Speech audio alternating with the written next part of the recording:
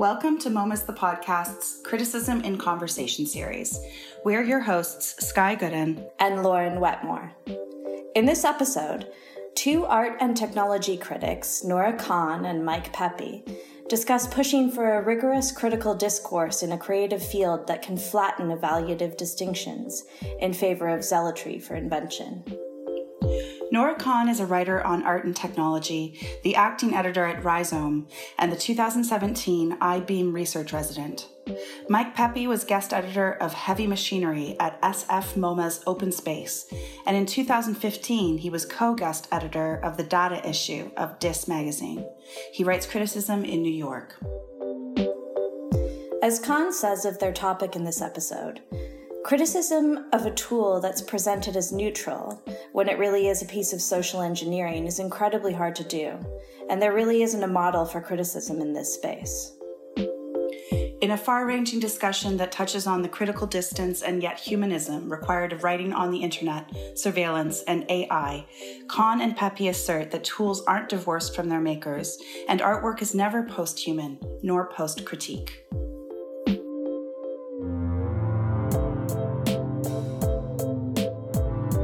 History, the critic is supposed to kind of interrogate the value system that underlies those judgments rather than sort of reveling in the idea that art is good or bad or some such.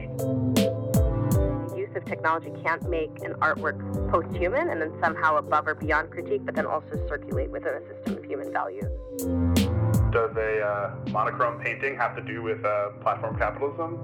Can artists escape? Right?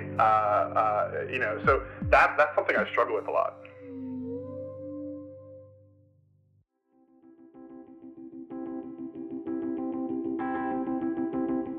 I'm Nora, a critic and writer, and I'm here with Mike Pepe, also a critic, both of us writing about art and technology and the many hybrid spaces between the two. Skye asked me to pick one of my favorite peer critic or critics, and we had been discussing for a while how digital art criticism has its struggles, but also from my perspective, the difficulty art criticism has with techno-utopian strains in art, and the difficulty of maintaining a kind of critical rigor as art practices celebrate what new and expensive tools can do and what museums and galleries are doing adopting AR and VR and are becoming more beholden to funders than ever.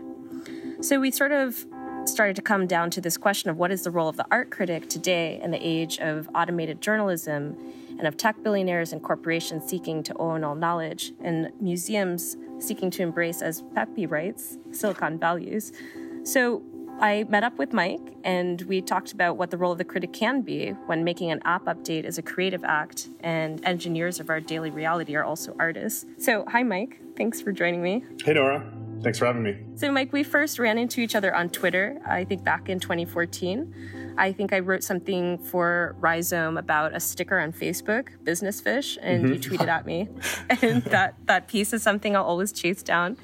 And you've been a critic for a while now, like 5 or 6 years, I think, and recently edited Heavy Machinery, which was an issue on SF MoMA's site, and a couple of years ago, the Dis Big Data issue. And I was wondering, like, you've had a long history as a critic working between art and technology. So I was wondering if you could tell me, like, how you got started and what your experience has been over that time.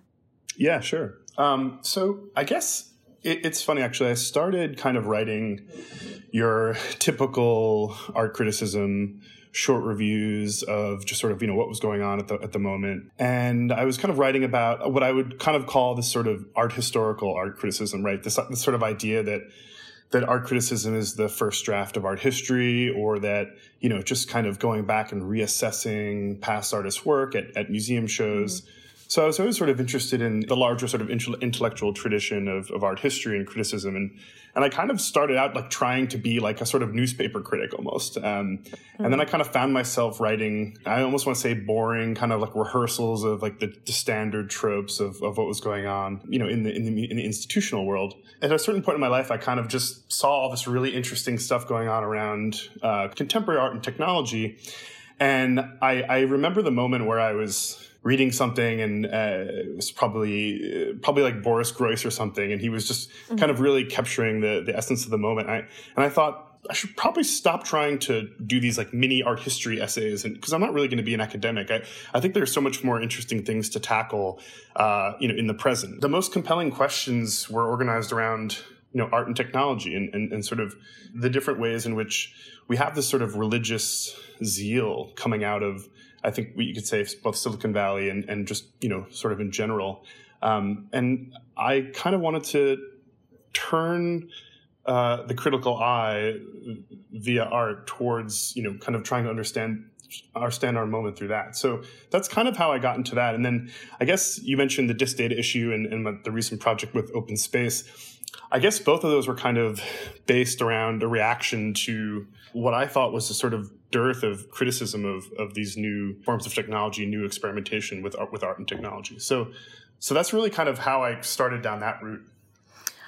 This is so interesting how we all end up in this space. Every single person that I've met has come from a completely different background, from literature, from poetry, people who've worked in business schools and business academia, who've been traditional fine artists and then have moved slowly into technology and then moved into criticism. And it's really fascinating to me that a lot of people have like a cultural theory background or a very traditional critical background, and through frustration, moving through these spaces, end up being a critic either of art, working with technology, or sort of floundering to find terms and how to describe this space. I mean, my background is poetry and fiction, and then before that, cultural criticism. But then I started my work in criticism working around video games, which doesn't have really a language, and then ended up in experimental art after. And what I found is that criticism is so different depending on the field. And this weird art tech crossover, what was interesting, compelling about it is that the language was free, which would allow you to like write sort of experimental fiction pieces or poetry. But then over time, the materialist grounding or like historical grounding was so loose. And that so you find these like very strange arguments in which people think that they're starting over, they're reinventing the wheel. And so I've looked to you for a long time. You were the first person I thought of when Sky asked, like, who's a serious critic you admire, in part because the tech fields don't have the same parameters, and so you get this weird kind of shallow critique. But it's more important than ever to have critics now who say, like, maybe not. And it's a really annoying position to always be in, but I feel like you really embrace that. Yeah, I guess I forgot to mention, another biographical note is that for this entire period, I'd sort of been working in technology in a larger ideological space of Silicon Valley and for various startups and things. And, I just sort of, my curiosity led me to this, there's always sort of been certain ideologies underpinning the conversation around technology. You can talk about the California ideology, et cetera. But I was sort of fascinated by this new zeal that I saw around me and all these different tropes kind of coming up. And, there was a while where this stuff was sort of running rampant, unchecked. It's this kind of, this sort of techno-utopianism that I saw day in and day out at work, really. And then so I kind of just dug even deeper and found that, the rabbit hole goes pretty far. So that's sort of like, again, I guess how I came to this. I think of a funny conversation I had one time with Zach Kaplan of Rhizome, who also is, I should say, has been instrumental in sort of, getting me down this road. And I think also probably, again, how I met you. And he's just sort of like, yeah, you're so interesting. You work in tech, but then you're so anti-tech and you're such a virulent critic of this. And I'm like, well, yeah, exactly. That's because I see this stuff every day. And so I sort of, it gives me perfect fodder for me to kind of jump into this stuff. But yeah, and I think it's funny that, like, talking about the role of the critic, there aren't too many people in the sort of art writing community who are able to sort of, talk about this critically and sort of see some of the issues. So, that's sort of where I hope to continue working. Absolutely. It's harder and harder over time as a culture is worked into like the missions of a lot of technology companies. The platforms we use to share art reviews and essays are wrapped up in this new neoliberal idea of what a cultural creator is or what a cultural critic even does, what their purpose even is. It becomes hard over time. It actually becomes harder to keep any kind of sense of rigor, too. I mean, the standards and parameters for criticism in general are changing, but for art critics are changing, too. So we need, like, serious critical thinking, which I think occasioned this like discussion of how we grapple with how Silicon Valley changes our sense of complexity and like even flattens out complexity and washes away kind of any challenge to a creative act. And the role of the critic in the face of that zeal, like as you're describing, is really hard to maintain. Like you have to have sort of equal or even more rigorous zeal to counter it. So you have every company's mission having creativity embedded into it, and every act is sort of imagined as an artistic gesture. And so from my side, it becomes very hard to think of what an art criticism will look like over the next 5 years or 10 years that can engage with work about the internet or surveillance or AI without understanding what tech solutionism is and understanding its tenets. And understanding the tools that artists use aren't really divorced from their makers. So a piece of software really isn't just like a paintbrush. And we were reading this piece from 2016 that came out of Google AMI, the Artist and Machine Intelligence group that we can talk about. But it's the idea that from interface to execution, like the effect of technological tools is social and psychological and emotional, is designed to be so. And so criticism of a tool that's presented as neutral when it really is a piece of social engineering is incredibly hard to do. Right. And there isn't really a model for criticism in this space. And so you start to see a lot of work that seems like criticism, but is actually kind of evangelical. Yeah, totally. I think there's a lot to unpack, as they say in that piece. And I think you're hitting on the main point. Just to quickly summarize, and maybe you can also summarize it too. But the piece is more or less talking about the history of sort of Luddite or reactionary reactions against tools being used in various creative endeavors or even by, sort of quote unquote art, great masters or sort of in art history.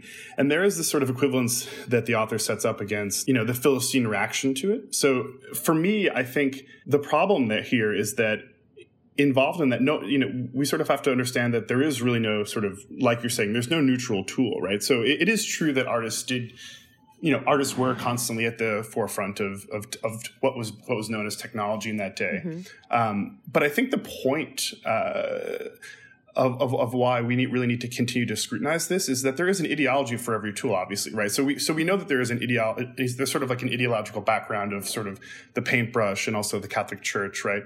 I think it's probably also the role of the critic to talk about how those tools need to be interrogated today, right? So I think the attempt of that article kind of brush that away.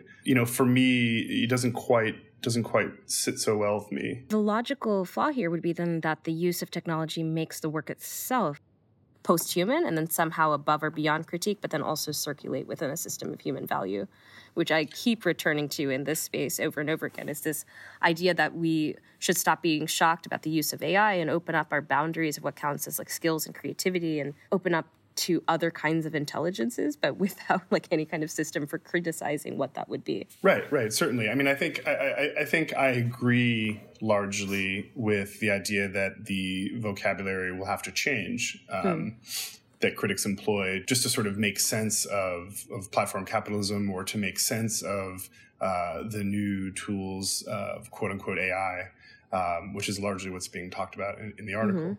But again, it's the new tools that are being leveraged here, for me, attempt to situate the aesthetic past the human.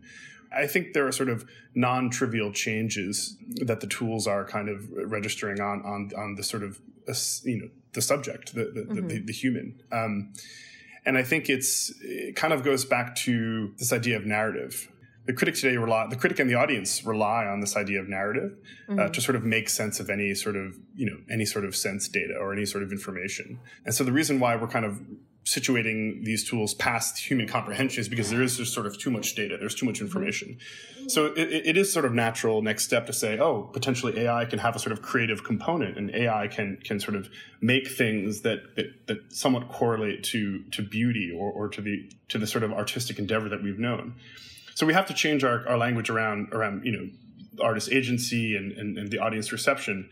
But I think what we need to keep is this fundamental strain that runs through essentially what is humanism, right? So I think the critic already has a tall order to kind of kind of maintain that semblance of humanism in the face of tools which clearly go beyond human comprehension. An even more difficult issue here is tracking technological progress. So around AI, the level of discourse and the level of complexity and mathematical complexity is so high that most people, even very, very smart people who don't have the facility, are left behind, which doesn't mean that you need to have the coding facility to understand the social or ethical or moral impacts of artificial intelligence.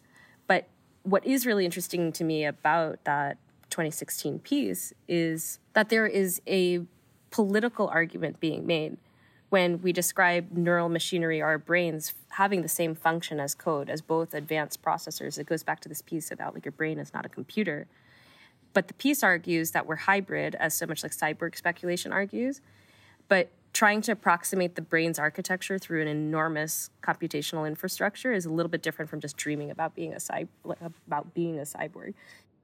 So the art that comes out of that field and that kind of thinking isn't particularly groundbreaking on an aesthetic level, but it is very technically interesting or curious, whether it's a new digital paintbrush tool or an AI-human hybrid practice.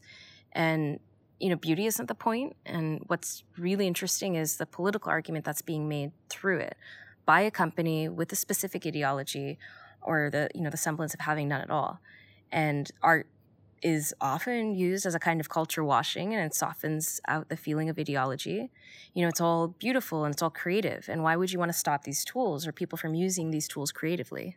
Yeah, exactly. I'm not so interested in that subjective kind of judgment of whether something is beautiful or interesting. I mean, I I read that criticism, and I, maybe have done that myself once or twice. But that's, like you say, that's not really the interesting question. I think throughout history, the critic is supposed to kind of interrogate the value system that underlies those judgments, rather than sort of reveling in the idea that art is good or bad or some such. And I think that it's also, again, like you say, even more urgent now with this idea of machine learning or AI being able to usurp the role of creativity or become this new tool.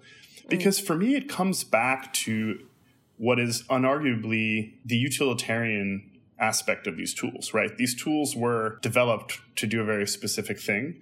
While they have sort of academic, they've always been sort of academic interest to various, cognitive scientists or what have you, different fields. They're tools, right? They're utilitarian. So, you can dress up the accidental creativity of these tools, and you can make arguments that artists can use them. But for me, what's underlying that is those tools are now defining what creativity is, right? So, I mean, you can sort of like dress up AI to say that it's art. But when I look at that, it will never really escape the sort of utilitarian origins of what is happening. So I think just, that alone is a shift that I think should be a special sort of, new type of commentary, and can't just be swept under the floor of, this normal kind of reactionary, line of criticism. And in that way, like, art becomes this a carrier for kind of suspect ideas or bad ideas or unintelligible claims to progress, where the metric for progress is that something just works or just does a new thing, rather is it worthy or good or effective, whether those judgments are first order, second order, or not interesting. It becomes easy to build a thing, but then less easy over time as to ask why that thing should be built at all. And I mean, guys, this really gets to why art is being used as such a testing ground for kind of bad faith ideas, whether it's putting consent and relationships on the blockchain or seasteading or, tech shamanism or what have you. The terms have changed. And so technology has always been a space in which people first look for solutions rather than trying to complicate experience. You're looking to streamline experience. So you would naturally then move, as, Fred Turner would describe, to engineer culture and engineer art at scale. But this idea that there are other aesthetic standards other than human, ignoring that people still have to create what a non-human standard is. So when we talk about AI having its own aesthetic or the non-human having its own art or kind of creativity, it's still us imagining that. Art has always been, a tool for the dominant ideology to reset the norms, to to reflect the sort of material conditions of what's going on at the time. Fred Turner and you discussed this, I thought, to great effect. And that's sort of what we're dealing with now. So it's perfectly natural that, the museum will be digitized, creativity will be sort of compared to AI, and there will be this sort of conversation that happens. And just like critics have done throughout history, it's important to have historical context around that. So yeah, I mean, this is kind of like, I think of all the things you could be writing about right now, and for me, this is pretty much the most interesting thing going on right now. And you've called yourself an AI skeptic, which is really refreshing, because I don't meet, just from my spaces in art and tech activism and people working in AI, and so many artists working with AI, I meet very few skeptics. And you mentioned this a little bit in relation to a wall text for Ian Cheng's show at MoMA PS1 for Emissaries. I think there was a line in there about simulations not having morality or ethics. And I think you wrote a review about the show. Yeah. So first of all, it's funny because I think it's both in art criticism and in the business world, it's much more profitable to be an AI evangelist. And I think as a result of that, you sort of have this bubble in what people think AI is capable of. I think there's a few stories that kind of illustrate this. There's a lot of these different conferences that people go to, and they're all about the sort of next big thing. And there was one, machine learning / AI conference, and the organizer said, all right, everyone put your hands up if you are working on a AI project at the moment. And everyone's hand went up. And then he said, okay, now keep your hand up if you've deployed that AI into production and it's stable. And then basically all the hands went down, right? So there's a lot of people trying to do really interesting things, and there's some really great examples of AI that are very specific. But what I'm skeptical of is this idea of artificial general intelligence, right? This sort of self-sentient AI that can think on its own, and even interrogating that word "think" is also highly problematic, which we could do a whole other podcast on. But that's generally where my sort of skepticism comes in, and I think that that's sort of a honey trap for artists that are always going to be kind of thinking about this. So both in the art and technology worlds, I think that the robot future is vastly overstated. I wonder why I see so many artists moving to this space. I know that at least many of the artists working in tech are heavy science fiction readers, and there's something about imagining like the future of AI as this other intelligence that, and this also is rooted in a lot of the philosophy that moves in and out of art and sort of like pseudo academic thinking that it like really finds a home in art, and especially with a lot of artists. And that's not a dig. There's a lot of interesting experimental thought which would not find a home in the academy, and like has not found a home, and sort of thrives in music, thrives in art, thrives in, sort of like para-academic circles. Yeah.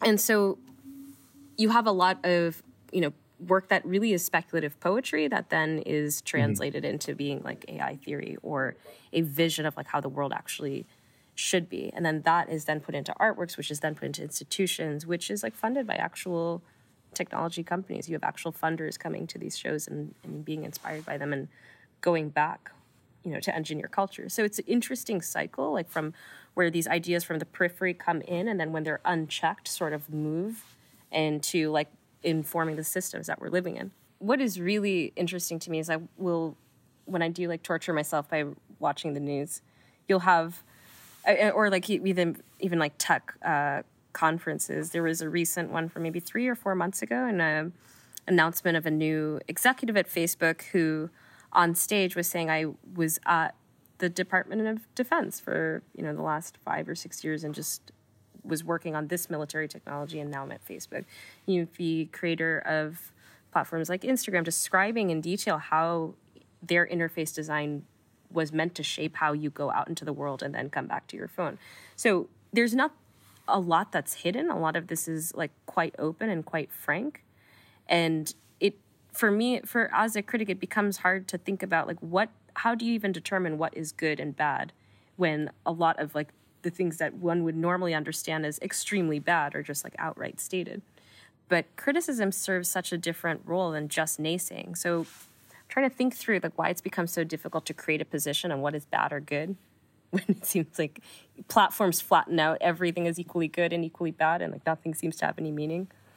You at least should kind of, acknowledge that there's an immense political aspect to all this. So, how do you determine whether an artwork using technology is like either effective or bad or good, or what kind of terms have you come up with over time as you've worked in criticism? Yeah, that's an excellent question. I have not fully worked that out because it's a really big question, right? I mean, there's a whole host of artists who deal in almost a one-to-one reproduction and reveal kind of aesthetic of these various infrastructures. Trevor Paglen comes to mind. Adi Wagenknecht comes to mind as well. Great.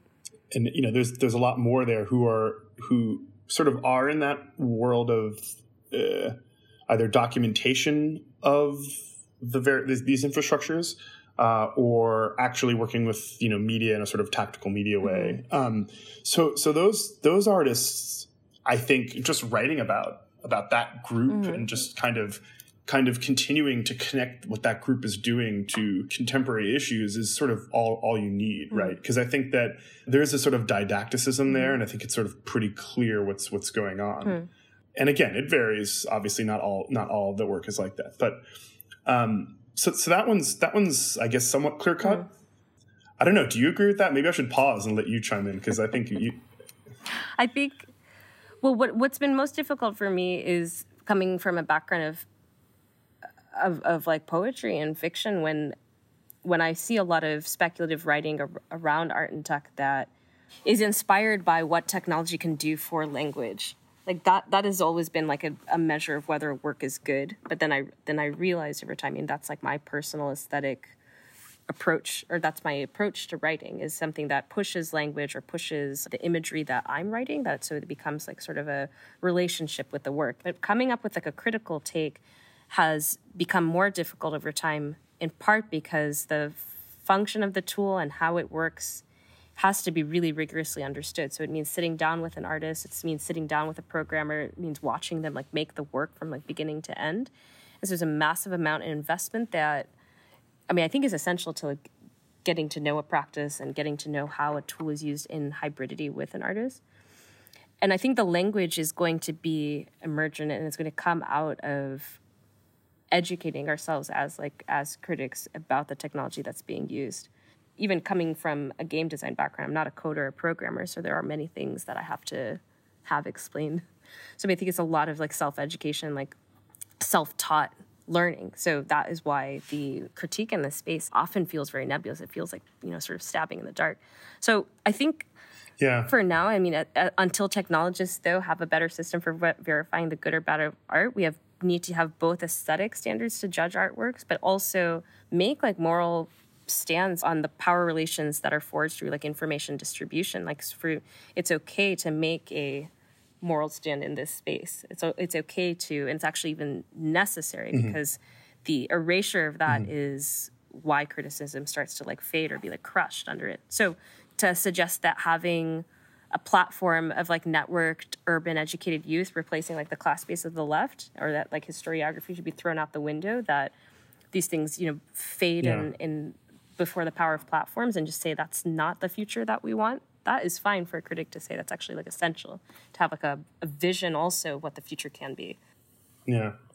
But I also, want to throw this out there and get your thoughts on this. I fall into a little bit of a trap though, I think. And one thing that I struggle with is, does all art need to be talked about as if it's, in this new regime of platform capitalism? Or are there still, or as a humanist, do you make your political case by sort of in some sense ignoring some of these things? And I think what happens in my writing a lot is like I've had editors sometimes say, in trying to critique this, I can't tell if you're arguing for it or arguing against it because either way you're sort of rehearsing and in this odd way you're subtly giving credence to this narrative, right? So can artists, does a monochrome painting have to do with platform capitalism?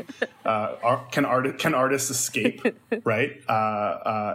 So that's something I struggle with a lot. I think it's been interesting moving out of just, as a writer, like moving into like wider communities, I moved back to New York from Boston a couple of years ago to be at I-Beam, which is like a large network of tech activists and critical thinkers, but people who are not necessarily critics. So they're moving between a lot of activist spaces throughout New York and around New York, and are extremely critical. Their practice is critical. I wouldn't think of them necessarily as like traditional critics, but they're some of the people I look to the most. And so we all talk about this a lot, is that in working in this space, are we unwittingly becoming evangelical, or like in describing what the possibility of technology is, like that optimism can be misread as a kind of like push. Mm-hmm. I mean, for me, criticism is like an expression of love. You love the work enough to like spend the amount of time on it to be critical of it. And I feel that, if you love technology as well, if you grew up in the 90s, anyone from that generation has a very different vision of what the internet meant back then, and you have it's like a physical feeling of what it could have been. And watching that go from open to closed in 20 years is kind of heartbreaking. Mm-hmm. So when I critique tech, or think about art working with tech and focus on that specifically, I know there's folk art that's being left out. There are artists who have no facility with technology who are being left out. There are countless traditional artists who don't even use the internet or aren't interested and are not really engaging with the digital or technology at all. But that doesn't make their work not I want to be careful of calling painting a kind of technology or of all art a kind of technology. But there's absolutely certainly there's work being done today that, for all intents and purposes, could have been done in 1960. That's my poor definition of what I was trying to say. No, but absolutely, there's so much that's being left out. I think what's also crucial is there's a very narrow, there's just kind of tone to the critique in this space, games especially, that is defensive, that really, really focuses on the work being art at all. And I spent a lot of time among games critics who are kind of obsessed with this point, when the fact is that games can be art, but they're also doing something entirely new to our senses and our ways of thinking. And this obsession with whether it's art or not can blind the critics to any kind of negative possible critique or the possibility of negative outcomes.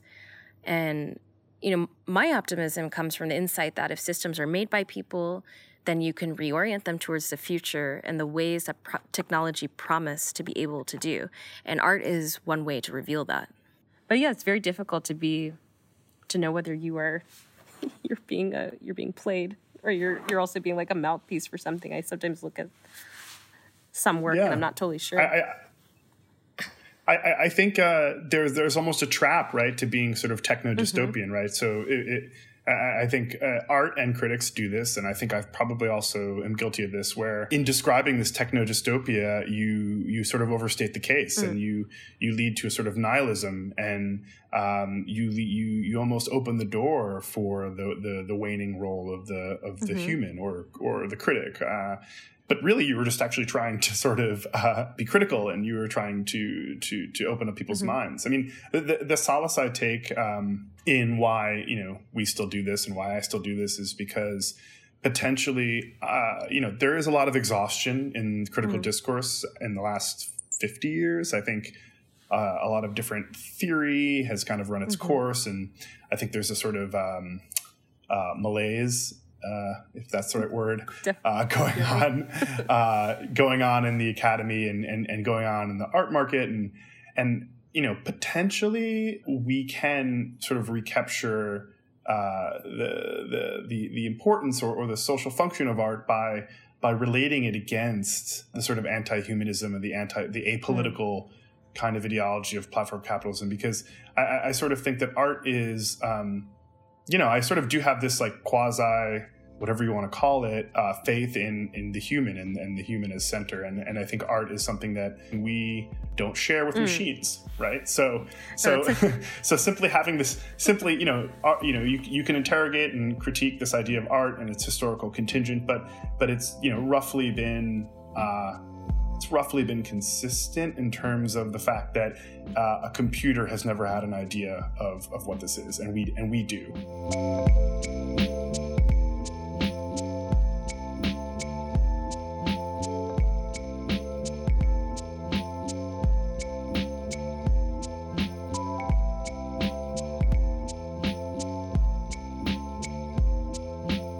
Many thanks to our critics, Nora Kahn and Mike Pepe. Criticism in Conversation is a series by Momus the Podcast and is produced and hosted by myself and Lauren Wetmore. This episode is edited by Jacob Irish, features original music by Kyle McRae, and production assistance by Mitra Shriram. It's brought to you with the help of the Canada Council for the Arts New Chapter Grant and is syndicated by NTS Radio.